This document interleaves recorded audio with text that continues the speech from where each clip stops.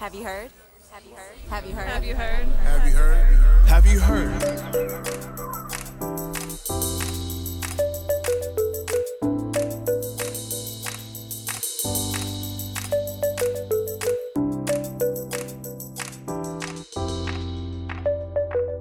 Welcome to Have You Heard? I'm Jennifer Berkshire. And I'm Jack Schneider. And Jack, the topic of this episode is among my favorites in the entire world.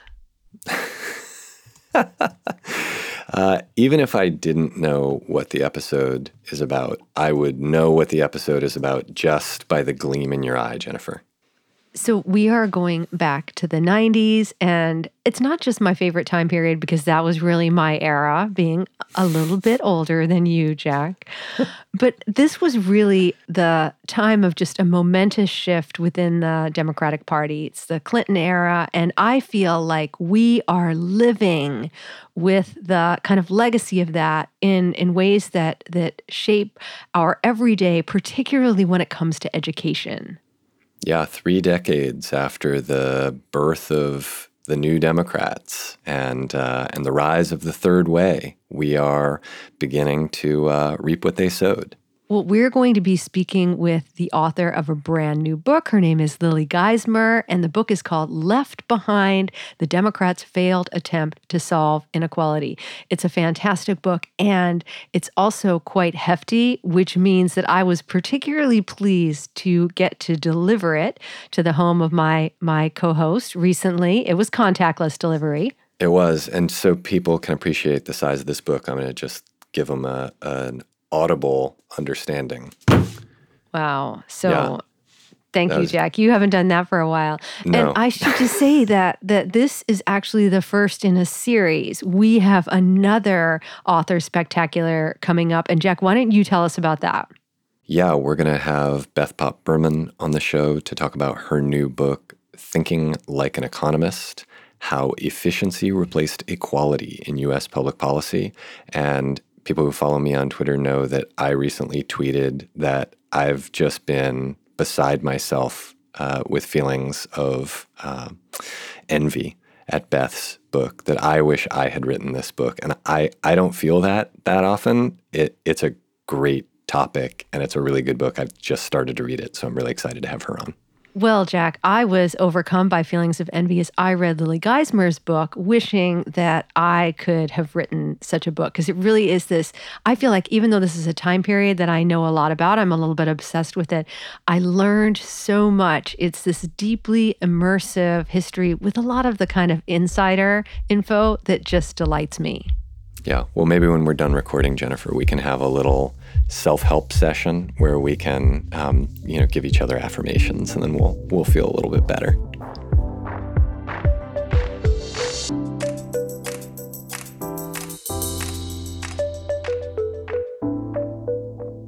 Now, I am always excited when we do an episode of the pod about a book, but I am at peak excitement for this episode. Our guest is Lily Geismer, and she's the author of a new book called Left Behind: The Democrats' Failed Attempt to Solve Inequality. Make a note of that so that you can order it as soon as we're done. If you're a regular listener to Have You Heard, you are very familiar with the Democrats' embrace of so-called market-based solutions in the education world. And perhaps like me, you've often found yourself wondering, how exactly did this happen? Well, the answers are to be found in Geismer's new book. In a nutshell, Left Behind is about a new generation of younger Democratic politicians who, starting in the 1970s, moved away from the idea of using government to tackle poverty and inequality, and instead looked to private business in the market. You've probably heard a version of this history where the Democrats tacked right in response to a rising right. Geismer's account is different. These new Democrats were true believers. much of the story of the Democratic Party since the 1960s is either a story of decline or a story of the Democrats just sort of being reactive and defensive to the Republican Party. Republicans and conservatives are sort of who's in power, and Democrats are sort of reactive to that, and especially on issues around the economy and the market, that it was all kind of strategic. And so I wanted to kind of challenge that. And I look at it actually before Clinton comes to power in the 1990s with the group of Democrats who are initially called the Watergate babies, who come into office in the aftermath of Watergate. And it's not actually Richard Nixon who they're opposed to. It's the direction of the Democratic Party. For the New Democrats, moving the party in a new direction meant moving away from the ideals of the New Deal. They're concerned basically that the Democrats had become really beholden by special interests, who's primarily the labor movement, and that these kind of close alliances between labor and the Democratic Party was hurting the party electorally, but also hurting it in terms of the economy. And the other critical thing that happens in 1974 when the Watergate babies come into office and sort of sweep Congress, there's 40 new members of Congress that year, is the economic recession of the 1970s, which has eerie parallels to today as well. The combination of rising inflation and the oil crisis had led to a sense that the kind of New Deal Keynesian model wasn't working, and they needed to find a new solution. And so what they turned to is a continued belief that the Democrats have long had in economic growth. I mean, that's at the heart of the kind of post-war liberal model led by John F. Kennedy and Lyndon Johnson, that you kind of need to grow the economy, but that becomes sort of the means and the end. So they become really committed to this idea of kind of economic growth, but using new arenas of the economy to do that. So instead of sort of focusing on traditional manufacturing and industrial growth, it's all about post-industrial growth, promoting and investing into the tech industry, into finance, and also into free trade. That's going to be both the sort of salvation of the nation's economy, but also of the Democratic Party. So what, you may be wondering, does all of this have to do with education? In a word, everything. As you know from my co-host's many history lessons on this program, education has long been central to the Democratic Party, which saw schooling as not just a social good, but a way to promote equality and the means for individuals to rise up the ranks. The New Democrats doubled down on this meritocratic view of education. But what makes them different is their commitment to the idea that more and better education is a way to promote economic growth. And one rising Democratic Party star exemplifies this view better than anyone. Bill Clinton becomes a kind of core example of this. When he becomes governor of Arkansas, he was governor in 1978. He loses in 1980 because they had 2-year elections. He comes back in 1982 and he makes education kind of critical to his platform. And a lot of it has to do with his larger model of economic growth. So tying education to this idea of economic growth. And the notion is that sort of what's holding the Arkansas economy back, but then also the kind of the national economy back, is that you don't have educated workers. And so Arkansas was a state that had high adult illiteracy rates, and that you didn't have educated workers. And so if you can sort of educate, that can attract industry, which then can fuel economic growth, and especially kind of post-industrial industry.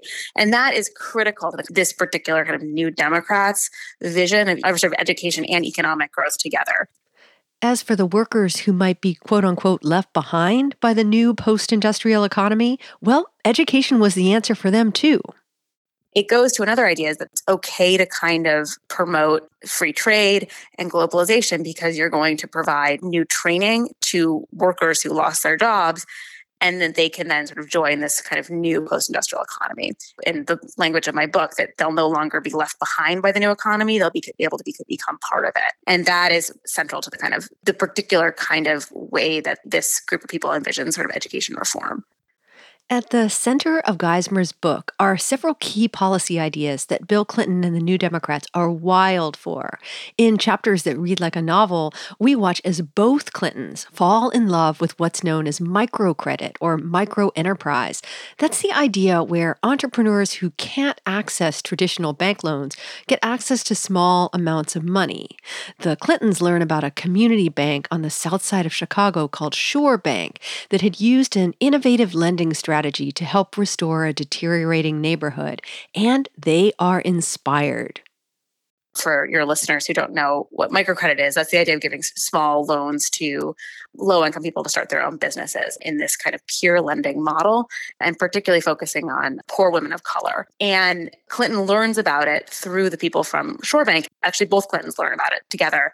They think it's really interesting as part of this bigger program to do kind of community development banking. They also set up a micro enterprise program in the Arkansas Delta to help largely poor women who'd been on welfare become more self-sufficient and start their own businesses. And that, to me, it's critical to the kind of approach, the types of solutions that the New Democrats like Clinton offer to address the problems of inequality and poverty using the market, trying to harness the market to do good. And Clinton really makes it central to his platform when he runs for president in 1992 as this kind of new solutions that he's going to offer. Most of Left Behind is focused on the 8 years of Bill Clinton's presidency and the policies that he and the New Democrats advanced. Here's how Geismar sums up the Clinton years, and I'm going to quote from the book because I just loved this description. Quote, "An enduring effort to promote private sector investment, market-based tools, and opportunity rather than redistribution, government assistance, and economic security as the best route to address poverty, economic inequality, and racial segregation," end quote. Microcredit was one of these market-based tools, and there was another one that I'm betting you're probably a little more familiar with. I was thinking like there must be some kind of charter school connection when I started the book, because that seems to be such a sort of critical market-oriented idea. I was surprised to learn both what a kind of proselytizer Bill Clinton was and very early of charter schools. And I think this goes to another thing that I try to show in the book, which is that these were not just strategic ideas that they were adopting. Like Bill Clinton genuinely believed in these, and he genuinely believed that both programs like microcredit could help people, but also that charter schools could be a really central kind of reform to education. Geismar says that it took Clinton a minute to warm to the charter school concept, but once he did, he became one of its most enthusiastic cheerleaders. That's because in many ways, charter schools represented just the sort of market-based response to social and economic problems the New Democrats were so keen on. He's actually initially somewhat skeptical of it because he's worried that teachers' unions are going to oppose it. But then he adopts it as this kind of critical idea that really speaks and actually aligns with core aspects of the New Democrat philosophy. One is the idea of kind of doing sort of innovation and disruption and reform, but still within the public school system. And I think one of the core things is that this is a place where it's sort of in response to the Republicans who've been really pushing school vouchers. I think this goes to where there's actually like a key difference between the kind of Clinton New Democrat version of kind of market-oriented thinking, sort of democratic version of neoliberalism, to the more kind of Reagan, Milton Friedman approach, which is just like straight school vouchers. They're skeptical of that. They don't like the idea of fully privatizing education, but they really like the idea that you could disrupt and challenge and get big bureaucracies and impose sort of different ideas of accountability and also experiment through a mechanism like charter school. So Clinton makes it actually central to his bid for the presidency in 1982. And then actually through using his kind of bully pulpit, but also through funding, is actually becomes critical in kind of funding the first rounds of charter schools in the 1990s. In their embrace of charter schools, the Clinton Democrats found a willing and eager partner in Silicon Valley. But what's so surprising about the story that Geismar tells is just how early that partnership forms, and how central charter schools were to the vision of the future advanced by both the New Democrats and the tech companies. In this kind of explicit efforts to kind of distance the Democratic Party from the labor movement and sort of manufacturing-based industry is this kind of promotion of tech. So the people who are called the Watergate babies then get called the Atari Democrats for their celebration of tech. And so this is both Bill Clinton, but it's especially Al Gore. So they understand that solidifying ties with Silicon Valley is critical to their economic success and the kind of growth of the American economy, but also to the Democratic Party's future. And there becomes this kind of very early alliance on education issues between the Clinton administration and the tech industries. Al Gore starts to host these dinners called Gore Tech Sessions, where he brings big leaders from the tech industry, especially John Doerr, who's a managing director at Kleiner Perkins, one of the big venture capital firms in Silicon Valley. And they start to kind of think about big issues. And one of the big issues that comes up is education. In those conversations, one of the big things that comes up is charter schools. And people like John Doerr really like the idea of charters because they kind of speak to some of the same goals and ideals of Silicon Valley of the time, of kind of these notions of kind of disrupting an older bureaucracy, innovation, experimentation, and that it could create a better educated workforce. The tech industry actively takes up the cause of charter school expansion. Some familiar names and organizations pop up in Geismar's account. But here again, the surprise is just how central Silicon Valley is to the growth of charter schools. They actively become involved in expanding this charter movement in a couple of ways. One is Reed Hastings, the founder of Netflix, leads a campaign to lift the cap on charter schools in California. When the charter legislation was passed, you could only have 100 charters in the state, and they lead a campaign to lift that. And then John Doerr starts the New School Ventures Fund, which is basically the idea of kind of using traditional tools of venture capitalism in education. And one of their core issues in the late 90s is charter schools, but to bring charter schools to scale through the creation of charter management organizations. So they're big promoters of that idea and start funds in the late 90s and early 2000s to really bring the charter management organization model nationally. It's actually really critical in the expansion of charters in the 21st century. So, Jack, there was obviously a lot in Lily Geismar's book that thrilled me. And one of the chapters that I thought was so interesting was her history of charter schools. I feel like I know a lot about this stuff, but there were things in there that I had never heard before. And one of them is sort of just how connected the Clinton-era Democratic Party saw charter schools in Silicon Valley being from the very beginning.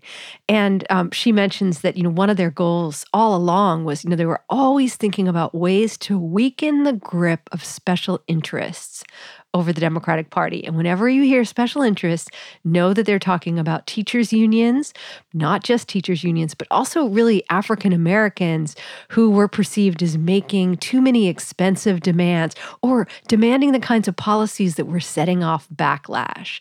So I thought the context for charter schools was so interesting, but there was a lot in there that I didn't know. And as I was thinking about what we should talk about in this episode, I found myself thinking back to one of your books, one of your many books, and thinking that, I bet that this wasn't new to Jack in the way that it was to me, as much as it pains me to admit that. I was going to say, I'll be surprised if that makes it into the final episode. Yeah, I think what you're referring to is the first book that I wrote, a book called Excellence for All, in which I didn't really talk about charter schools, and I have regretted that for about a decade.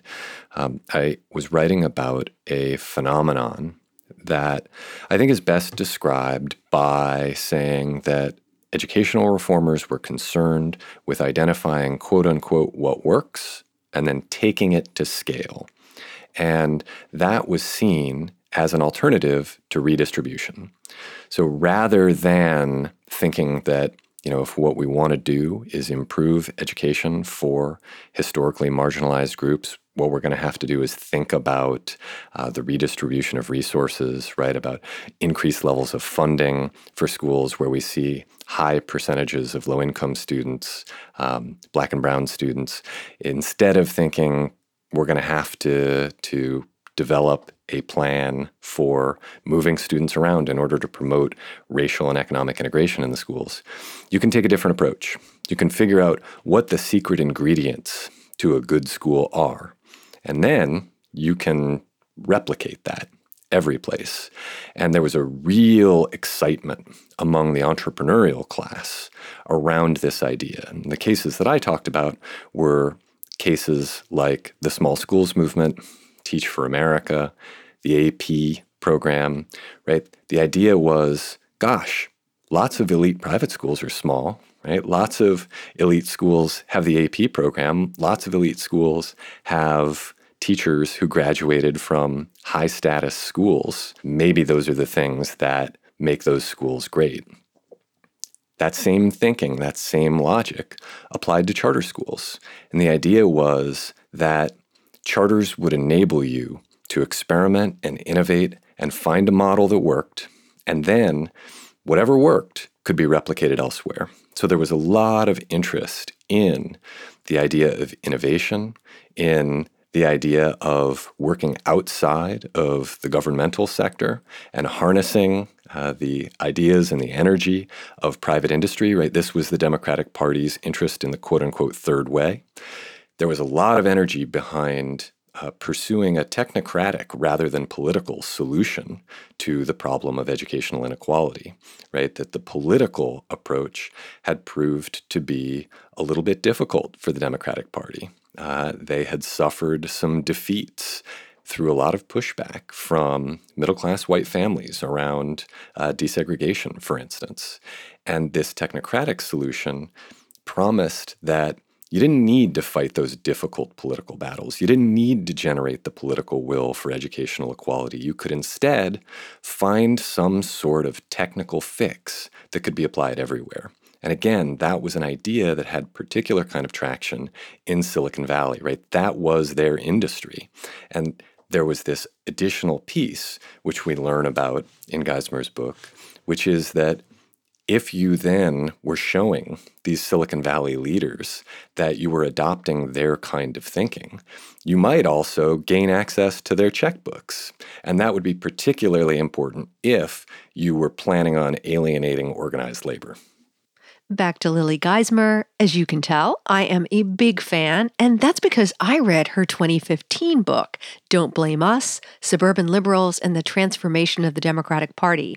In that book, she documents a sort of shifting of gravity within the party, away from the labor union halls in northern cities and towards white-collar suburbanites, exemplified by Boston's Route 128, places like Newton, Concord, and Lexington.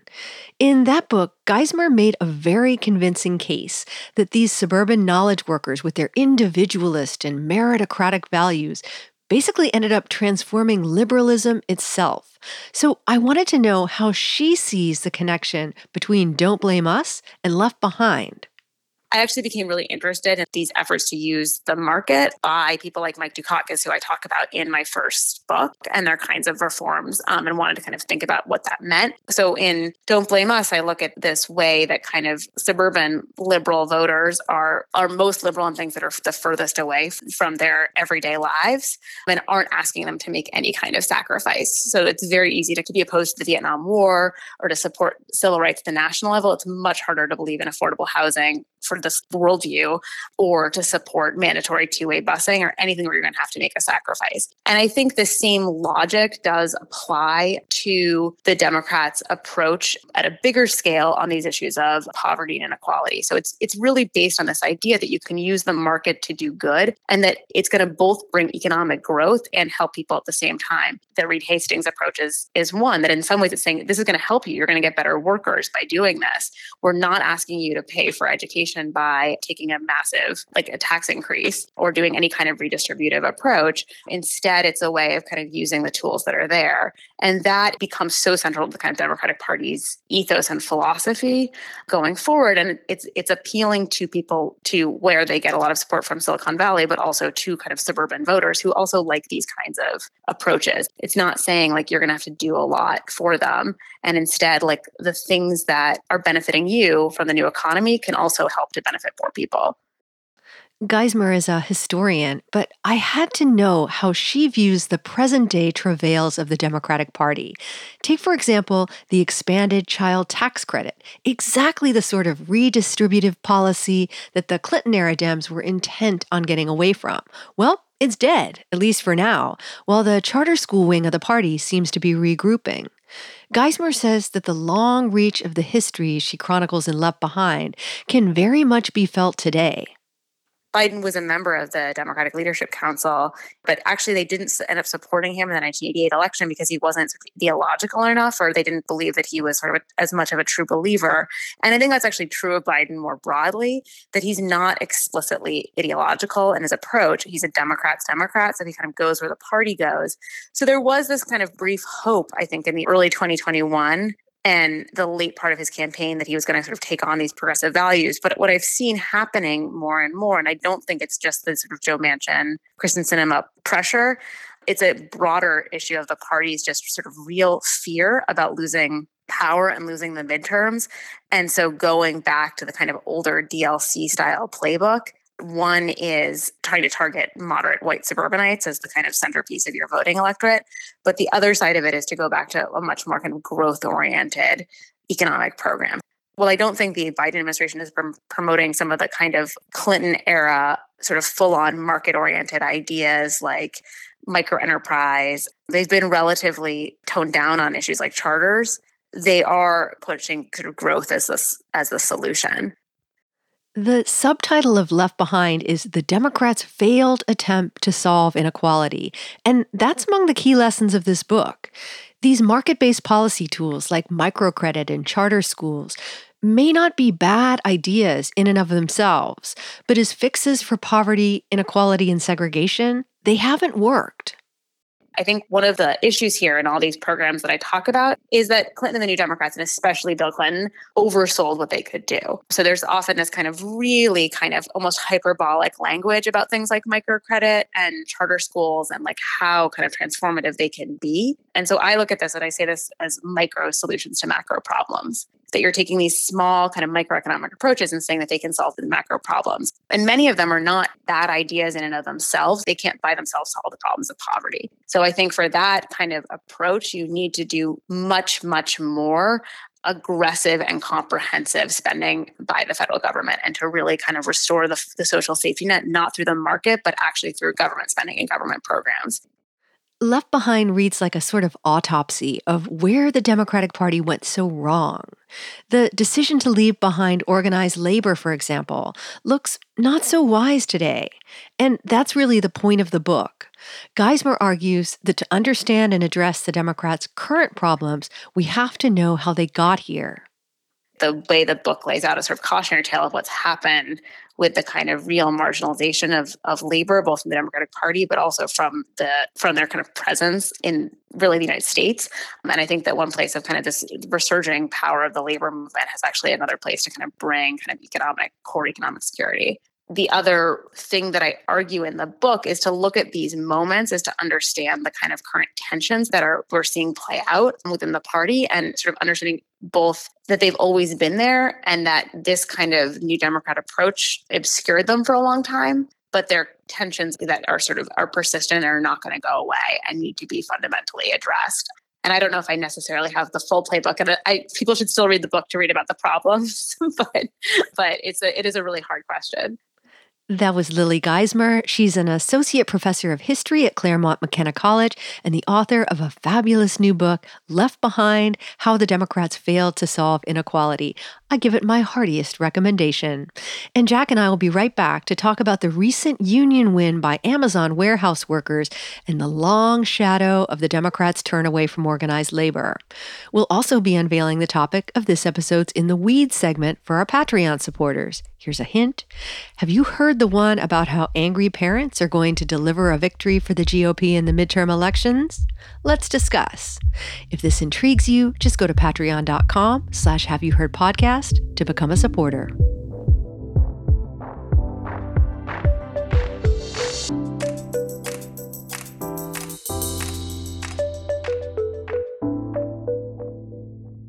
So, Jack, I want to switch gears just a little bit. We've been immersing ourselves in the 90s, but now we're speeding up to the present. And I want to talk about the Amazon union election. A friend of the show, Sam Adler-Bell, who co-hosts my favorite podcast, Know Your Enemy, had this great piece for New York Magazine about why the Democrats should embrace the Amazon unionization effort, but why it would be so hard for them to do so. And what he was saying basically was that, think about it. Here you have this multiracial effort to, organize workers, and like, what could be more inspiring?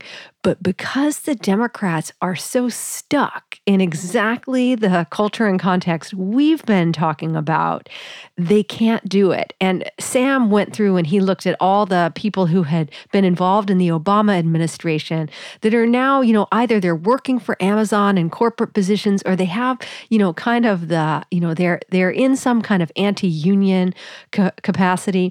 But it goes even beyond that. There was this article that came out in Vice a while back where somebody got a hold of a leaked internal memo where the corporate exec disparaged Christian Smalls, who's the leader of the organizing drive, as not very smart, not very articulate. And I think a lot of people just looked at that and they thought, oh, wow, it's so insulting. But it's more than that. It's this bigger vision that what they really want to happen is for the Amazon workers to go to college or get some kind of retraining so that they won't be Amazon workers anymore, right? Like, organizing a union to demand more for the company is the thing that we moved away from. Yeah, it's a full embrace of the myth of meritocracy and the belief that the only legitimate way of getting ahead is by acquiring a high-status education that is going to give you access to better-paying jobs, right? That we don't need to rethink the way that we compensate people for their work in this country. That instead, we need to ensure that there's a fair starting line so that when there is a competition for economic and social resources, that we can feel better, we can sleep at night, knowing that the inequality we see across our society is a product of merit rather than a difference in where people started. And we can see that that helps us explain, then, that kind of thinking helps us explain the obsession among this kind of new Democrat, right? Not so new anymore, but new Democrat in the 90s, with educational reform. Because the idea there was that if we're going to move away from redistribution as an idea, as a core tenet of our policy approach, we're going to have to ensure a fair starting line for everybody. We're going to have to make sure that everybody has access to the competition. But there was an embrace of the idea that we are all in competition with one another for resources, and that inequality, economic inequality and social inequality, were a reality of life in this country. And that the unfortunate part was that the inequalities that we see were often predetermined, that if they weren't predetermined, then perhaps they would be acceptable. And of course, all of the people who were involved in decision-making around this, right, all of the people in positions of power were themselves going to do whatever it took to make sure that their kids got an advantage all along the way, right? As individuals, they sure weren't going to let anybody take opportunities from their children. And so we see here, right, a nod towards formal equity. In the meantime, we see in private life a different kind of attitude, a different set of behaviors that indicate that this is a jungle. We are all in competition with one another. Do whatever you can to get ahead. So there was this moment recently that I think just perfectly captures what you were describing, Jack. President Biden gave a kind of shout out to the Amazon workers during a press conference, and the corporate media immediately descended and asked if it was some kind of a gaffe, right? Because they, it's so unusual. It's so unusual to hear a president really have much to say about organized labor at all. But it's also because of what you were describing, that those kind of media personalities, they are completely wedded to that idea that the way that you get ahead is by taking the right classes, going to the right schools, making the right connections. And so they lack any context for, like workers banding together to demand a greater share of what the company has. Now, obviously, we do see more of this happening in, media organizations and white collar workplaces.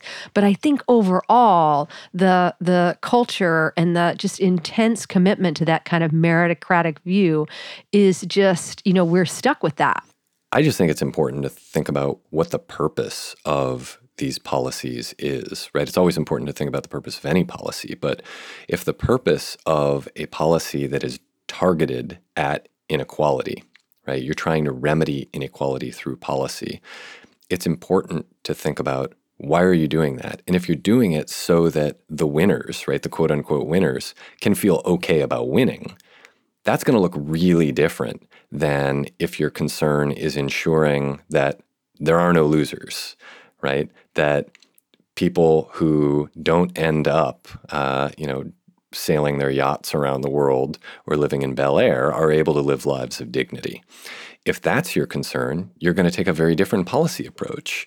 You're going to try to ensure that people have access to schools that meet a basic level of quality, that their neighborhoods are going to have basic levels of resources and access, that in their jobs, they're being compensated at a basic level, right? And if your concern instead is making sure that the system looks fair, so that whatever inequality there is can therefore be dismissed as the result of differences in ability and effort, that's going to look really different. Well, Jack, as our listeners know, we on Have You Heard are very committed to economic redistribution. That's why we ask them to support us via Patreon. That's right. That's right. It's our little effort to make a difference in the world is by taking your dollars and making them ours.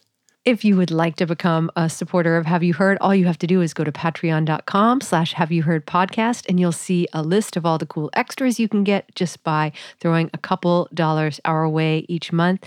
We do a custom reading list. This one is particularly good. And we host a special area that we call In the Weeds. And today, I'm going to be taking aim at an article that I'm sure listeners have seen again and again and again, and that would be any article that's out there claiming that education is going to be the big issue for Republicans in the midterms. And I'm hoping Jack will join me. Yeah, I saw you tweeting about that, and you tweeted out an article from U.S. News and World Report, which surprised me because I thought that they had given up reporting, and then I saw they were just actually copying and pasting something from the Associated Press. So I enjoyed that. Yeah, for those of you who are interested more in distribution than redistribution, we encourage you to share this podcast with people who you think might enjoy listening to it. You can do so in a variety of ways, including by tagging them and the show on Twitter. Our handle is @HaveYouHeardPod. We are available on all of the streaming and download services, including iTunes. Go on and give us a rating wherever you get the show, because that helps other people find us and makes it easier for us to distribute this high-quality product. Particularly well done, Jack. On that note, I'm Jennifer Berkshire. And I'm Jack Schneider. This is Have You Heard?